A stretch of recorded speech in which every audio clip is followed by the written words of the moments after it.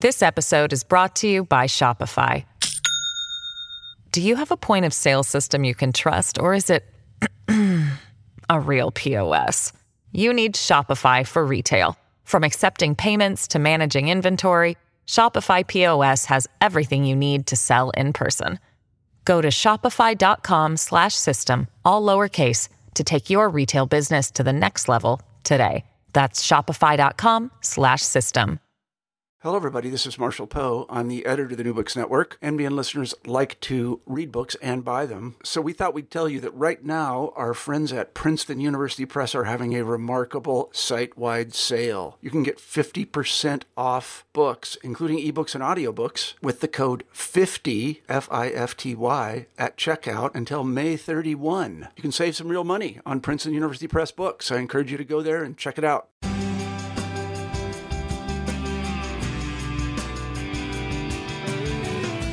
Good afternoon. My name is Michael Johnston, the host of New Books in Sociology, a channel on New Books Network. And today I have Dr. Tom Guerin with me. Welcome to the show, Dr. Guerin. I'm happy to be here. Pronounce it Guerin, okay? Yes, my apologies. Dr. No problem. Dr. Guerin is Rudy Professor of Sociology and Adjunct Professor in the Department of History and Philosophy of Science at Indiana University. He earned his PhD from Columbia University in 1979 and has been at Indiana University ever since. He also has served as a visiting professor at Cornell University, Nankai University in Tianjin, China, Twente University in Holland, and he spent a year at Princeton's Institute for Advanced Study. Dr. Guerin does research on the cultural authority of science and on the significance of place for human behavior and social change. He regularly teaches introductory sociology and social theory. His book, Cultural Boundaries of Science, Credibility on the Line, published by University of Chicago Press in 1999, won the Robert K. Merton Book Award from the section on Science, Knowledge, and Technology of the American Sociological Association. The prize is actually named after his mentor at Columbia University. He also is the author of Truth Spots, Emphasizing Legitimate Belief, and today we'll be discussing his book, Truth Spots, How Places Make People Believe. Again, thank you for joining us today. And is there anything in addition to your biography that I missed? No, Michael, I think that's quite complete and flattering, and I thank you for it. All right. So to start off with, what led you to this book, Truth Spots, How Places Make People Believe? Yeah, well, you mentioned that most of my previous research is in the sociology of science, or STS, Science and Technology Studies. And this project on Truth Spots comes out of an earlier batch of work on the design of laboratories. That particular interest goes back to that visiting year when I was in Ithaca at Cornell. And I happened to be walking home from my office, passed by what apparently was a big celebration for the opening of a new building at Cornell for biotechnology. And I walked in and I started talking to people. I'm a sociologist and kind of nosy. And I fell in with a guy who was the head of the design team, a biochemist, who told me that this building was absolutely the most significant thing that he had ever done in science. That gave me pause. I went home and looked him up. He was a National Academy member, rafts of publications and grants. But this building obviously was important because he felt it defined the future of a new field, biotechnology, and would enable researchers to grow that new field. So I began to think, gee, the laboratory itself, this place, this building, the labs, the hallways, the storage, everything about it must be important for science. And that was actually the start. You mentioned, Michael, the year that I spent at the Institute for Advanced Study at Princeton. Across the hall was the anthropologist Clifford Geertz. And one day I happened to notice a book leaning against the wall outside of his office. The delivery person had dropped it off from the Princeton Library. I picked it up, and it was a book by Ed Casey called The Fate of Place, or Getting Back into Place, one or the other. I can't remember now. Those are two books by Ed Casey. I started reading it, and I realized that what I was really interested in was not just the design of a laboratory, but places in general that make people believe. And Casey's book, Talking with Gertz, lots of other influences, compelled me to expand the study far beyond science. So that's kind of a shaggy dog story of how I got here. I think the important thing is what I did first, because I had no idea what to study if it wasn't a scientific laboratory. And for whatever reason, I visited my sister up in Boston, and we went to Walden Pond. It was a very cold winter day. Walked around, and I realized that this place for Thoreau kind of functioned as a laboratory, but in very, very different ways. I mean, it was a place from which he writes claims, metaphysical, philosophical, whatever, that he wants us to take as true, that he wants us to believe, and that the place, Walden Pond, he concocts in the text in such a way to make us believe. I was off and running, Michael. That was just the start. And from there, it went in lots of different directions, okay? Excellent. And the interesting piece is that truth is almost, I think, akin to this term we also use in sociology, myth. It's not whether it's true or not true, but rather it's a storyline, and that all carries on to future behavior and future interactions that we have with those spaces and places. Yeah. Yes, I'm fairly agnostic, properly so for a sociologist, about what truth might be for different groups of people. But the fundamental argument of the book is simply this, that places make people believe. And that right there is something that might give many sociologists pause. Most people don't think of places as doing anything, okay? That's fundamental for me that they do. They accomplish a lot. They have a kind of force. They have a kind of agency. And when I talk about places doing something, making people believe, I'm talking about place. This is kind of funny. I thought it would be easy to find somebody who had defined place, right? I mean, here I'm making an argument that places matter epistemologically. They matter for what people take as truth, whether that truth is scientific or legal, political, identity claims, history, future, all of those different kinds of claims that places make people believe. So I went to the literature. I looked in Soc. I looked in geography, anthropology. I got really very little help in defining place. So I decided to define it myself. It's got three features, very simple. One, a place has a location. It's a spot somewhere in the universe. You can give it coordinates on GPS. It's there. Secondly, places have this materiality. There is natural stuff like Walden Pond or built stuff like a laboratory, but there's physical material stuff, natural or architectural. And third, places defined by the stories that we tell about it, the narratives about that particular location, those materialities, that they get encrusted with stories that give meaning and value to that particular place. So if you wrap all those three things together, you've got a place like Walden Pond or a laboratory or any of the other places that I looked at in the book. And then the challenge became how those places with those three sort of defining features get people to accept claims or beliefs or understandings somehow connected to that place. What is it about the place that makes people accept those as true? That's the premise of the book. And your question about truth, the actual truth spots, the places that I picked for the 8 chapters, I could have written a whole lot more, but I really wanted to keep this a short book, and it is a fairly short book, a lot shorter than my other book. I just limited myself to 8 places, and those 8 places were picked because it seemed to me that they were working with a very different kind of truth, each one. As I said, scientific claims about the future or the past, identity claims.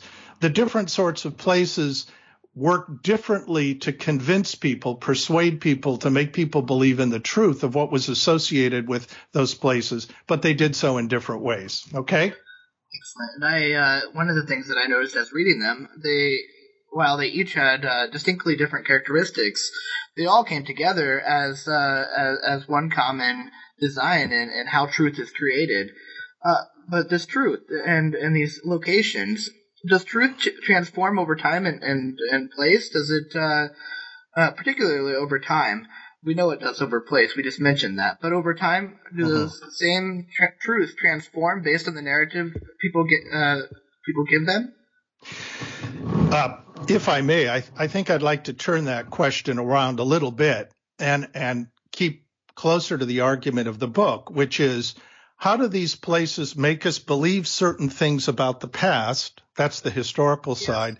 And how do they make us believe certain things about the future? So, yes, you're absolutely right. The truth is changing all the time for different people at different times. But these places, in a sense, stabilize a particular version of the truth, a certain credible set of claims, whether historical or future. There's a really good example right off the bat from the first chapter in the book. That first chapter takes us to Delphi. In the United States, most people pronounce it Delphi, but I'm kind of hung up. The Greeks themselves call it Delphi. The Brits call it Delphi. So I'm going to call it Delphi, okay? But it's Delphi for a lot of people in this country. Anyway, the oracle, way back in several centuries BC, located in a remote corner of Greece, this was a place that leaders of the city-states went for the oracle. They went for a prognostication about whether or not they should go into battle, whether or not they should make alliances, whether or not they should replace their leaders in the city-states. They marched, and it was quite an arduous trip back then, out into the mountainside, Mount Parnassus in particular, and consulted with the oracle, who was a woman known as the Pythias, who was a priestess. And she would sit on a tripod, and the vapors would come up from the ground, and she would give a rather enigmatic hunch as to what would happen if these city-states chose a certain course of action. Now, her prophecies were always surrounded by doubt. The city-state leaders would have to go talk about it and so forth.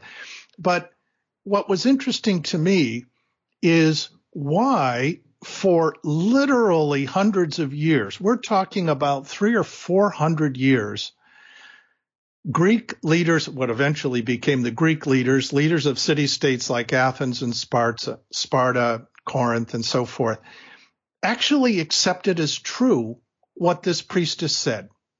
I mean, that's kind of an odd question. But, I mean, they went there expecting the truth. But what was it about the place now of Delphi that convinced them? And I think it has a couple of features. One, this is again kind of old hat for people that come through the sociology of science or STS, but it's this idea that distance lends a kind of objectivity to the claims that the priestess made about the future. All right, so she might predict that if this particular city-state goes into battle, something horrible was going to happen. Who knows what that horrible thing might be? Why would they believe it? Well, I mentioned that Delphi was literally far out. I mean, it was far away from any of the city-states, and therefore was not beholden to any one of them. It was in a place so remote that it supported itself only on its ability to give the truth. And it was perceived as objective. It had no ulterior motive all the people of Delphi needed, including the priestess and the priests who attended her, all they needed was the resources, which they got from the visiting city-states who would bring food and all kinds of other resources and drop them off in exchange for an objective accounting of the future. That's important because location is one of those features of a place, right?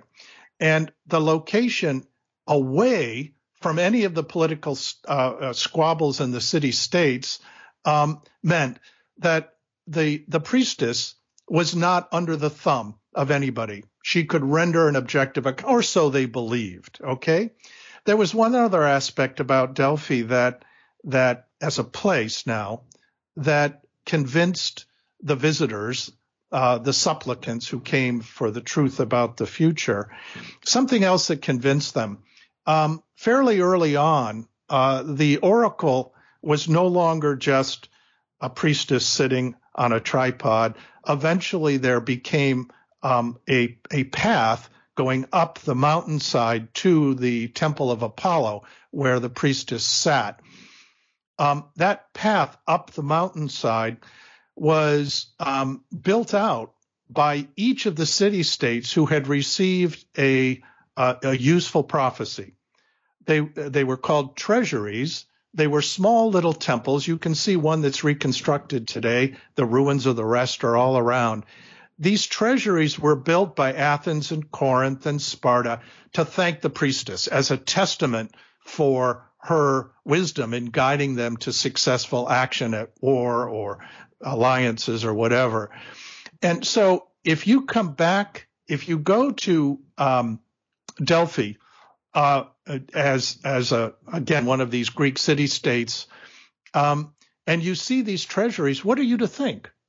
Well, obviously, they built these, they were expensive, they were lavish, they had jewels and so forth, as well as other kinds of resources. And that was a signal that previous people who had gone to Delphi got the truth. They wouldn't build a testament to something that didn't work or a bunch of lies. They built the testament to the truth. So the answer to my question, how was it that the place Delphi came to be the source of truthful accounts of the future for these archaic Greeks? Was its location? Distance creates objectivity, and these material sort of testaments to the prophecy actually working and helping. So if I can continue with that, Michael, just for 1 second. People go there today as tourists, as I did. I've been to Delphi twice. In fact, I've been to every single truth spot I wrote about except for Lapland, which we could talk about perhaps. I never have been to Lapland, even though it figures in the story of Linnaeus. But anyway, I've been to Delphi, the oracle, twice as a tourist and as a sociologist. And I was presented with a different problem. Originally, back in the archaic period, the Greek city-states came to Delphi looking for a truthful account of the future. Well, what do tourists go there today to find? They're looking for a truthful account of the past, right? What really happened back then. The place, quite frankly, is, I don't think I'm being disrespectful, but the place is manufactured to convince tourists who pay good money to go there that a certain story about the past, the story basically that I just told you about the prophecy and the oracle and all the rest, that in fact was true and that it happened right on site. So if you go to Delphi now, you've got an interesting juxtaposition. Most of the place is a ruin. I mean, there have been earthquakes and it's been looted repeatedly. But the archaeologists who did the work to rediscover Delphi as the oracle have reconstructed bits and pieces of it. So what once was the Temple of Apollo is now kind of a flat space with just a few columns.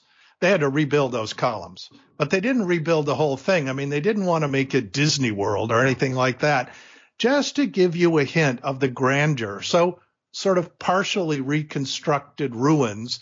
The treasury, you remember I talked about these, the Athenian treasury has been rebuilt almost completely.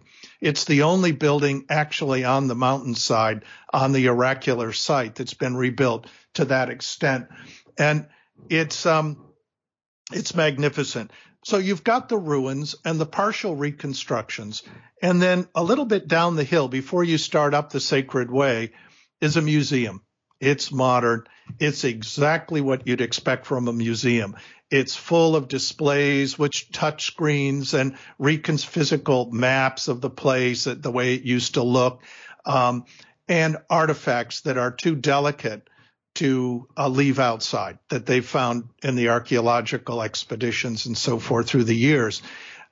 Everyone has, as museums go, a little narrative, a caption attached to the artifact telling you exactly what it is.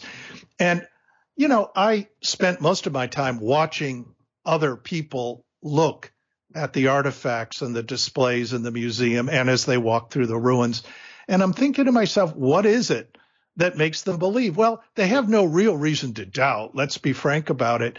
But my goodness, this place is built to persuade. The place itself, the museum, the semi-reconstructed ruins are put together so that when a tourist goes back to Athens or wherever they came from on a tour bus, probably, they're thinking, wow, I just saw history the way it really was. It happened right there. Those crazy Greeks back then came up and listened to this woman who told them what their future was, and they believed it. And that's the first chapter. We're off and running. And does the manufacturing of these truths have any impact on the quality of truth that is being produced? Did you notice anything about that? Can I switch to another chapter for that point? That is fine. It's a great question. There's a chapter, it turns out to be the fourth chapter, that goes into an outdoor historical museum or village built by Henry Ford, of all people, in the late 20s and very early 1930s. It still exists. It's called Greenfield Village. I think it's been rebranded as the American Museum of Invention and Technology or something like that. But this place is totally bizarre as a truth spot. I mean, what Ford wanted to do is he wanted to convince us, literally in the depths of the Depression. So it opened not long after the crash of 1929. Ford wanted to convince the American people and people who visited Greenfield Village. It's in Dearborn, which is Ford headquarters right outside of Detroit. He wanted to convince visitors that capitalism was okay. It was going to be fine despite the Depression, and that entrepreneurs, industrial entrepreneurs and capitalists like himself were going to lead the country back to prosperity and peace and all of the rest. And he really wanted to, in a sense, give a particular narrative to industrial capitalism. Let the entrepreneurs go. They'll make discoveries. They'll develop new products and new gizmos that'll make for a better world. And everything eventually will be fine. We'll get through the Depression. So that's the story. And ideologically, you can appreciate that Henry Ford would, of course, want to tell that story because it puts him as perhaps the paramount entrepreneurial capitalist at the center of success, right? But what does he do? Well, he builds a place. This is a guy who is known for saying history is bunk. Well, he didn't really mean that. He meant history as it's taught in the schools now is bunk. He was going to give a better way of telling history by putting people in a place in this outdoor museum where they could see history the way he wanted it to be seen. So here's what I did. Now it gets really funky. He says, well, we've got the Wright brothers down there in Dayton with their bicycle shop where they were tinkering around with what would become the first airplane, right? Flight. Says Henry Ford, I'm going to move the bicycle shop from Dayton to my little village here in Dearborn, Greenfield Village. And then he says, what about Edison out there in Menlo Park, New Jersey, inventing the electric light bulb and a bunch of other stuff? So what does Ford do? He goes and buys the entire Menlo factory and moves it to Greenfield Village. He does this over and over again with all of Luther Burbank, Harvey Firestone, all of the titans of industrial capitalism. He moves their kind of origin places to Greenfield Village and reassembles them around a kind of New England green as if it's a little small town. To do what? Well, if you're going there, it's impossible to come away without the conclusion that these men, and they were all men, let's face it, were responsible for building this country, and such people going forward will be responsible again for bringing it out of the depths of the Depression. There's a line in the book, I quote a woman who, a visitor to Greenfield Village, who told a researcher who had done some work on Greenfield Village, told this researcher, my goodness, the visitor said, I had no idea that Ford and Edison and the Wright brothers all lived together on the same street. Well, of course they didn't. It was a complete fiction. And the point of this chapter is to get to your question now. A place like Greenfield Village is a complete artifice. But that artifice is a very strategically designed kind of place designed to create authenticity. And Ford did it perfectly. I mean, he was painstaking in making sure that there was nothing fishy about any of the stuff that he brought. He reassembled the Edison factory just the way it was, including the position of the chair when Edison did his experiments on the electric light bulb, what would become the electric light bulb. And so that chapter, it's a very different kind of place than Walden Pond. It's not natural. It's not wild. It's not given. It's very different from Delphi then and now. It's a contrivance, and the ability of this place that Ford made to persuade people of his preferred narrative about history does not suffer because it's a contrivance. In fact, it's the artificiality that achieves the authenticity of the place, if that makes sense. This episode is brought to you by Shopify. Do you have a point of sale system you can trust, or is it a real POS? You need Shopify for retail. From accepting payments to managing inventory, Shopify POS has everything you need to sell in person. Go to shopify.com/system, all lowercase, to take your retail business to the next level today. That's shopify.com/system. Yes, it does. And that is a good transition into technology and how technology may help further manifest these truths. And such as the internet, as one of the examples that I provided in my sample list of questions. How will the internet, artificial intelligence, how will that fit into this concept of truth spots and the experience that people have with truth spots into the future?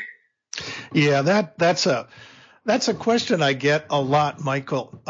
And when I started working on this project, everybody wanted to know whether or not a website could be a truth spot, a blog could be a truth spot. And, you know, I thought long and hard about it. If I really believed that pseudo spaces on the internet could function as a truth spot, I wouldn't have written this book. Okay. The book begins with two premises, really adamantly argued. That is, I think they're right. The first one is that I reject the idea of a post-truth society, reject that. I also reject the idea that we have moved into an era of post-place society. In other words, I think there's a lot of things passing as truth. And the fact that we have fake truths and all of that doesn't mean that people long for the truth. We, in a kind of Foucauldian way, continue our desire for the truth, even if it gets harder and harder to find. But we're still looking for it. So the idea somehow that the very idea of truth has been eclipsed, that we're in a post-truth moment, is nonsense. I think the question is, how do we decide both individually and collectively what we believe as true in various domains like science and law and politics, identity, and the rest? But it's that post-place commitment that I have, or rejection of post-place, I guess, that gets to your question specifically. The argument of the book is that these actual places in the world, a spot on the globe somewhere, or in the heavens, I don't know, but a spot on the globe, a place on Earth with the natural and material stuff that you would find there, and the stories that we tell about that particular spot that give it meaning and value, that matters despite the internet, despite digital everything, despite virtual, you name it. And I don't think that's going away. So I guess I'd push back a little bit. It's possible that sites on the web can become legitimating of certain kinds of belief. Certainly people that post blogs intending to convince other people of their ideology must believe that themselves. They keep trying. My book is not going to take a position on that. The book instead says whatever goes on the web and the blogs and the ether does not supplant or replace the significance of actual geographic and physical places. The book is about the latter. I'm going to say I don't know about the future of such places. I do, in the book, sort of dance around the question by saying, especially in this era of supposed post-truth, a lot of people, when presented with claims online, need to ratify or verify them somehow. And one of the ways that ratification or verification takes place, I just used the word, didn't I? One of the ways that ratification takes place is by going to a place. It's a kind of ground truthing. So for me, Michael, the web constitutes a vast array of claims about truth, some of which get ratified through their reconnection back to a physical spot. There's one example from the book that I'd like to talk about. That's a chapter that has a really odd title. It's called Obama's Three Birthplaces. And I got to tell you, it has nothing to do with Obama's birthplaces, his birthplaces, has nothing to do with the birther movement.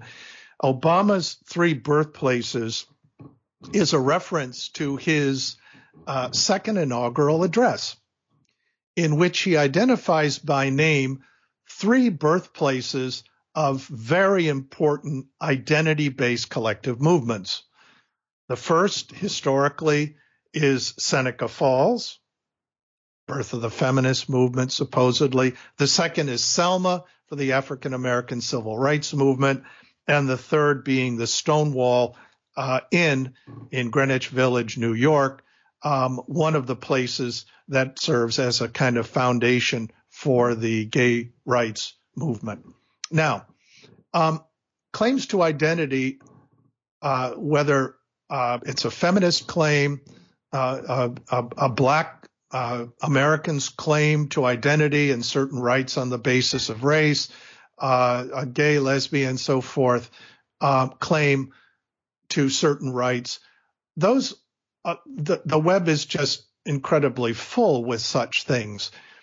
So what do these three places that Obama called out specifically in his inaugural address, and why did he single those out? Well, they formed kind of a shorthand for President Obama. They were a way of referencing some. They were a way of referencing the reality of the identity claims of these three groups: women, African Americans, gays and lesbians, LGBT groups. And all he needed to do was connect the identity claim back to a place that was a putative beginning, that anchored them. It moved them out from kind of a virtual existence into a very concrete place that one can visit. I've been to all three of these places. At least the first two, they've been well developed as a national park, with a huge investment of resources to tell a story, so that the claim to rights for women, initially it was all about suffrage, the women's right to vote, can be made more real by having that narrative anchored in Seneca Falls in upstate New York. You can go see it. You can go to Selma, get the story of Martin Luther King and what really happened with the various attempted marches and the eventually successful march to Montgomery that redefined African-American race relations in this country. Stonewall was a bit of an odd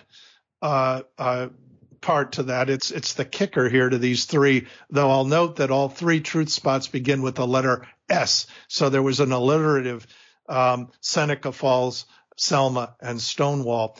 There were lots of beginnings to the LGBTQ movement, gay rights, back in the 60s. There were lots, San Francisco, LA, New York, but Stonewall kind of fit the alliterative pattern. And it now has been commemorated as the beginning of the gay rights movement. It is in the process. One of the last things that President Obama did in office was create at the site of Stonewall, which still exists as a gay bar in Greenfield Village.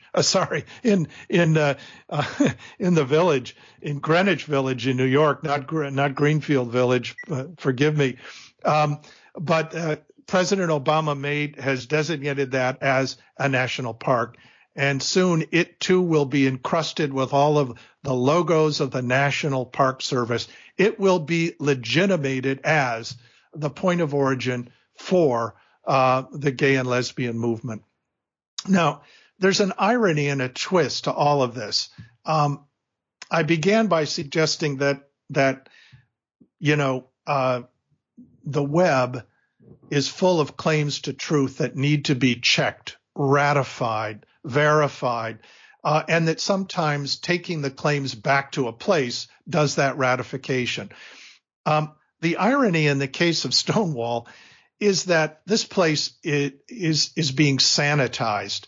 And in fact, it has been gone through that process of sanitization from the very beginning. It was not a very respectful place. It was a place where gay men, but also lesbian women would go to meet each other at a time when it was much less easy to do so in New York. And it was a louch kind of place, kind of demi-monde. And the leaders of the gay movement, who in particular had reason to locate the start of the movement in New York, after the riots at Stonewall that gave rise to the whole story, this was the beginning of the gay and lesbian movement.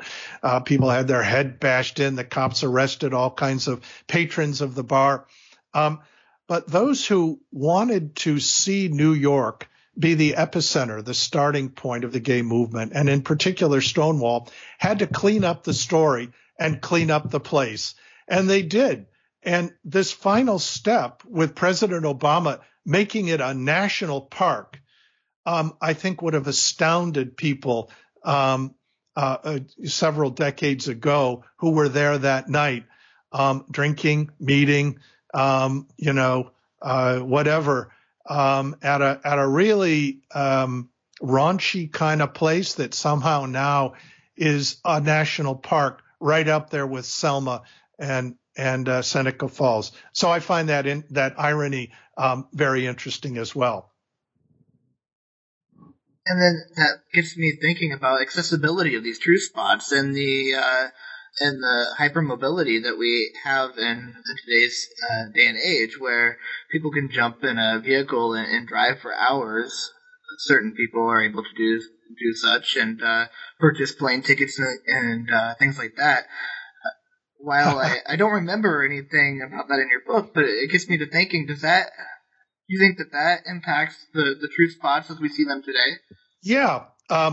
It's actually, there's a good example of the book about how that hyper-accessibility figures into another truth spot. This is the chapter on the pilgrimage trail to Santiago de Compostela in northern Spain. It's known as the Camino or the Way.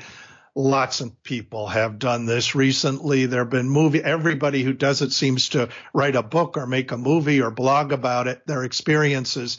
And again, the question was the same for me. What was it about this place? It's a trail, literally a path that goes all the way across northern Spain.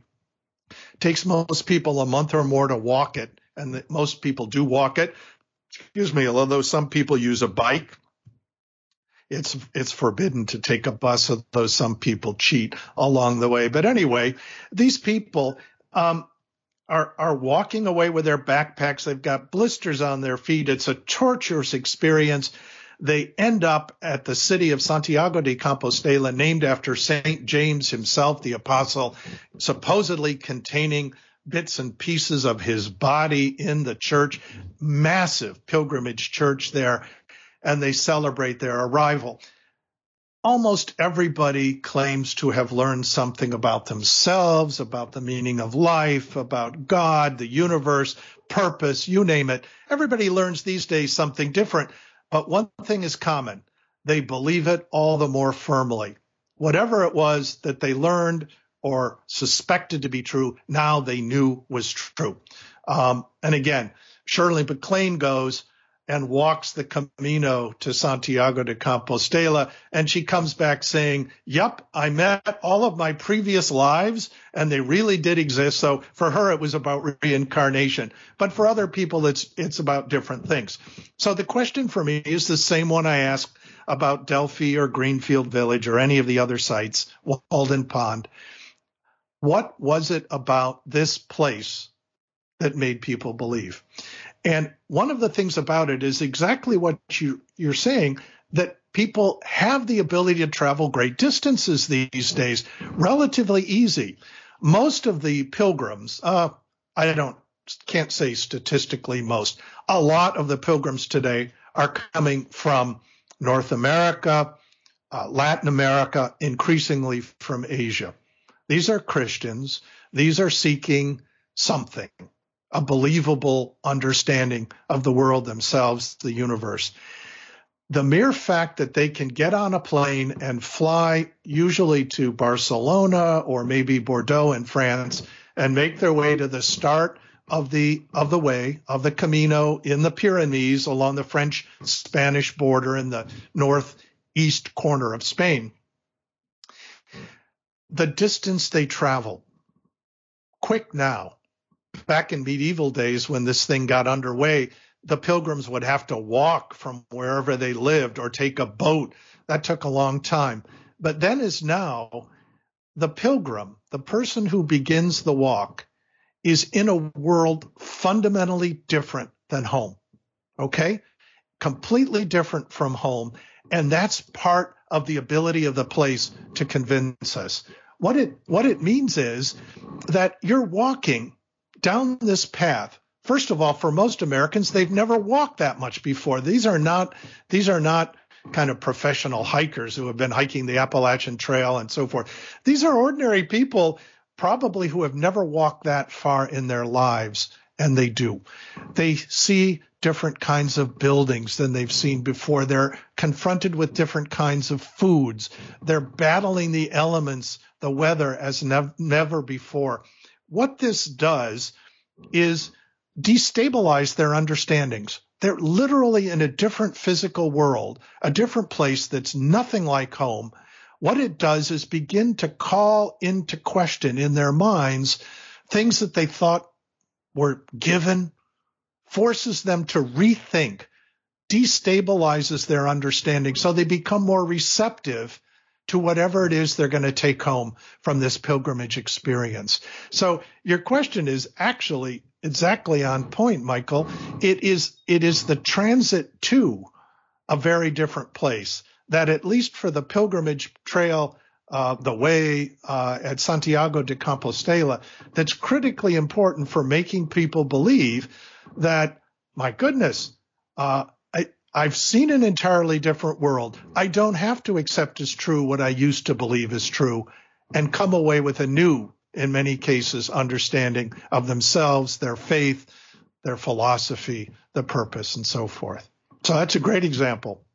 In some ways, I think it's adding salience to the truths that have existed for a long period of time, and maybe even adding strength. So instead of the opposite, which we often sometimes see as non-truths or a future in which truth doesn't exist, maybe there is greater visibility in the truths that we now have access to. Yeah, the visibility of the truth is very apparent to the pilgrims who are walking the Camino. One of the things that they see, I will be the first to admit, I did not walk the Camino.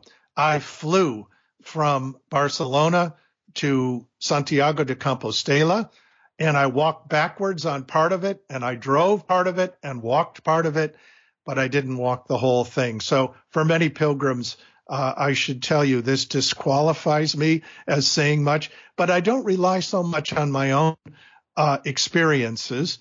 What I do in that particular chapter, the data, if you can say my empirical data, is a little different. I rely on, I guess it's 8 or so accounts by pilgrims. Shirley MacLaine is one of them, but 7 other people who have done the way and left behind a book length or multiple books about their experiences. I rely on them. And one of the common themes to what the pilgrims have to say is how the visible impressions of what they see as they walk the path, it's literally a path, it forced them to recognize the difference. And here I don't think I've, apart from Foucault, mentioned the name of any sociologist yet, but I'm going to toss in Durkheim and his distinction between sacred and profane. Of course, that distinction Durkheim does a lot, sees that distinction as the heart of all religion. In my thinking, what the pilgrimage trail to Santiago de Compostela is a physical manifestation of the distinction between the sacredness of the way and the profanity that is quite literally on either side of the trail. So the key for the pilgrim is to stay on the trail. And sometimes that's difficult. Pilgrims get lost. The way is marked with these bright yellow arrows. But if I can give just a story, even in the Middle Ages up to the present, there are awful people who try to take advantage of the pilgrims. And they might try to steal what money they have. They might try to injure them. They might, in the case of a woman, try to impose themselves sexually, so that there are more than a few stories about how an evil-minded person who lives somewhat in Spain, a Spanish person who lives near the way, will change the arrows, literally blot out the correct way, point an arrow in a wrong direction, get the pilgrims to go into a place where they can prey upon pilgrims, in particular women, who often walk the way alone for the experience. That's kind of an exaggerated pattern that I saw. If you stay on the straight and narrow path, it's not straight by any means, it's up and down and crooked, but it is narrow. If you stay on that path, you are, for that month you're walking, living in a sacred place, a linear sacred place.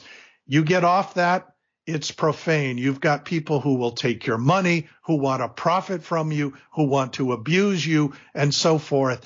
And that juxtaposition of sacred profane, which Durkheim says is at the core of all religions, is put into a material manifestation, if you will, on the Camino pilgrimage trail. It defined sacred, and the people who then know what risks, what challenges are faced off the path in that zone of profanity that is the rest of the world, if you're on the trail, that becomes an important part of why they get to Santiago, get to that moment of culmination at the cathedral. There's a service for the pilgrims. That moment becomes transformative in their own self-understanding or metaphysical understanding. And a real test of their faith, truly. You bet. A real test. Yes. That was an excellent story, and it was extremely deep to hear the stories of the pilgrims who walked that long, treacherous path, from those who left the path to those who maintained the straight and narrow in the path. Yeah, more than a few pilgrims. They have a website to people who have died on the Camino, many from natural causes. They get caught in bad weather. They die from heat exhaustion or cold. And of course, there are the occasional murders where people kill a pilgrim to take what they can from them. These are all sort of reminders of how special the path and staying on the path really becomes. But can I go back? Do we have time for a little bit more about another chapter? Yes, we do. In some cases, you've got to go far to a truth spot because the truth spot is unique. There are other pilgrimage trails, but none quite like Santiago de Compostela in Spain. That is the mother of all pilgrimage trails. But there's a different category of truth spot that we haven't really talked about, that the location is less important precisely because these truth spots are standardized in their architecture, their design. They're purpose-built places that then are built in lots of different locations. So you don't have to go far. In fact, at least in the developed world, if I can use that archaic term, you're going to find these kinds of truth spots around the corner in any town or city of any size, certainly at any university. You're going to find two kinds of truth spots that work very differently than the ones we've been talking about before, in particular, like Walden Pond or the uniqueness of Delphi or the uniqueness of Santiago and the Camino. The two standardized kinds of purpose-built truth spots are laboratories and courthouses. Both of them, again, are places that lend credibility to the claims or outcomes or judgments that happen right there. So it's not too far-fetched to me to argue that the architecture of a laboratory, the architecture of a courthouse, and in particular a courtroom, has something to do with the legitimacy of the facts about nature that come out of a lab and the decisions about justice, true and false in a legal sense, who did it, who didn't, that come out of a courthouse. And what's interesting is that these places have an unbelievable standardization, so that it's as if the places in their architecture and design were cloned. That's not accidental. Courthouses and labs, at least for a specific field, are cloned to precisely because the credibility of what comes out of those places depends on that cloning, that standardization. So the chapter on courthouses takes up the case of the Thomas Eagleton Federal Courthouse in St. Louis, Missouri. This was one of dozens of new courthouses. This is for federal level district and appellate courts. So we're talking about the highest level, just beneath the Supreme Court itself. And the judges had gotten along with buildings that sometime dated back to the 19th century. A lot of them were built in the 30s. They just weren't kind of up to date in terms of technology and security. The judges said, we got to have new buildings. Several billion dollars was spent nationally building these new courthouses. And what was remarkable to me was, though the architects did their best to make them distinctive, that's what architects do. They don't get a lot of credit for designing a building that looks exactly like somebody else's building. No matter how much they tried to do that, it's as if these architects in designing courthouses followed a template. And I'm thinking, why do they all have columns and domes? Why do they all have so many elevators and so many different hallways, different passages leading to the courtroom for different players in the legal drama to get to that courtroom? And I found my playbook. It was unbelievable. I didn't know such a thing existed. I talked to the architect of this Eagleton Courthouse in St. Louis, and he said, oh, sure. The judges wrote up this big book called the Guidelines. And what the Guidelines said is basically, it's a long document. It doesn't make for easy reading, but I loved it. It basically said, if you want a courthouse to function properly as a site of rendering justice, that is truth and nothing but, okay, you got to make it look like this. It didn't say you got to make it brick or glass. It did say there has to be enough glass so that it gives the appearance of transparency, nothing secret or hiding. It's an open process. And all of those passageways, lots of different elevators for judges, for the defendant, for the jury, for the public, for the lawyers. They all have separate ways to get to the kind of culmination point, which in this case is the courtroom, of course. Why? Well, you don't want to have the jury meet the defendant or a witness or the judge before that moment of culmination. You got to get them to that room where that's the only place all of the players are together, right there. And this architect I was talking to said, the thing about courthouses is it's got more hallways and elevators than any other office building you've ever been in. And it's true of all of them, because there has to be a careful segregation of each of the different parties to the juridical process. They can't meet until that one moment that culminates in the courtroom itself. They got to get there.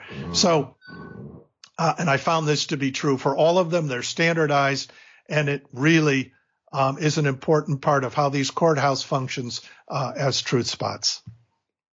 So those pillars, is that a symbol of power, authority?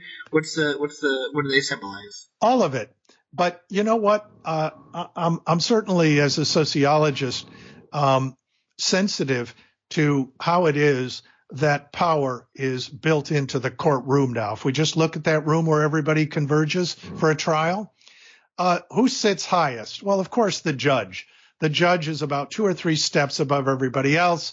The jury is on one side. The plaintiff and defendants each have their place. There's a gallery in the back for spectators and the media.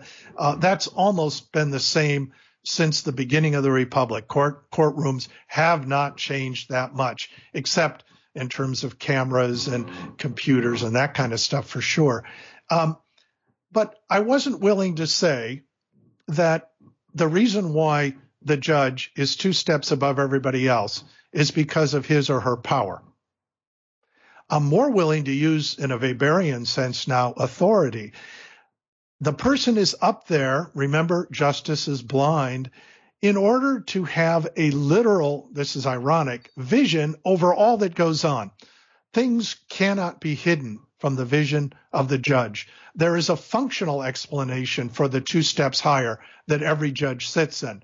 It's to give a vantage point that is unique.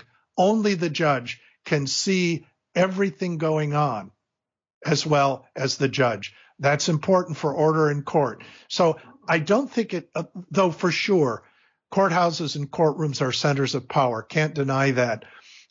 But even so simple a thing as the judge being elevated is not simply a matter of power, but also authority and functionality in preserving this spot as a case where at the end of the day, you might not get the verdict, but most people argue that the verdict is legitimate. Otherwise, we wouldn't have the system of laws and trials that we have these days.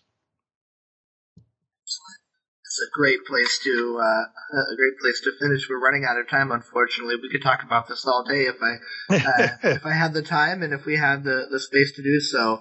Michael, but the book is short. You should remind readers that it's only about 150 print pages, so they can read it on a long plane ride. Yes, and it's a good enough book to read it twice. Once on the way there and once on the way back. Well, thank you. Yes. So, we're all out of time, but one last question. What are you working on now, Dr. Guerin? Well, I got to tell you, Michael, I recently retired from Indiana University and left my office behind, and many of my books went to graduate students and libraries around the world. But I've taken an old interest. It follows up on places. I've gotten obsessed with architects now, working between the late 19th century and the early 21st century, the long 20th century, and in particular, how those architects tried to build the modern world. What assumptions about modernity, what assumptions about society, about people, about culture, did they think they could achieve by making buildings, literally designing and getting built certain kinds of buildings with a certain architectural style and function. Part of this interest was reinforced by the fact that this year, 2019, is the 100th anniversary of the founding of the Bauhaus, the great school in Germany that gave rise to the international style of architecture, white or black boxes all over the world. That was the school that started it. So that's what I'm working on. I look forward to the completion of it, and hopefully it can turn into a book that I can then read and have you back on the show for. Look forward to that. Well, this has been an episode of New Books in Sociology, a channel on the New Books Network. And again, I'm Dr. Johnston, the host of this channel. Have a great day.